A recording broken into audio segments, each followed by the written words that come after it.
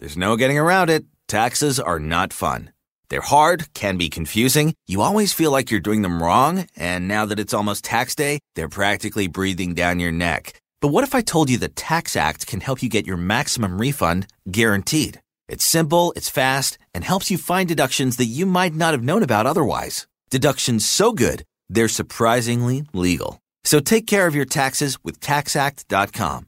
Tax Act. Surprisingly legal. From the newsroom, I'm Nick Tomachek with your morning coronavirus update. The Florida Department of Health has issued its Tuesday, March 31st morning report with the latest numbers related to the coronavirus in Florida and our local area.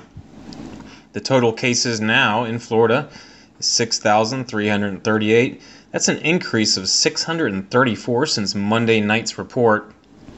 772 people are hospitalized in the state. 77 people have also passed away from the disease. That is 6 more than Monday night. On Monday, an 87-year-old man living in Okaloosa County died from the coronavirus. This is the first fatality related to the disease in the county.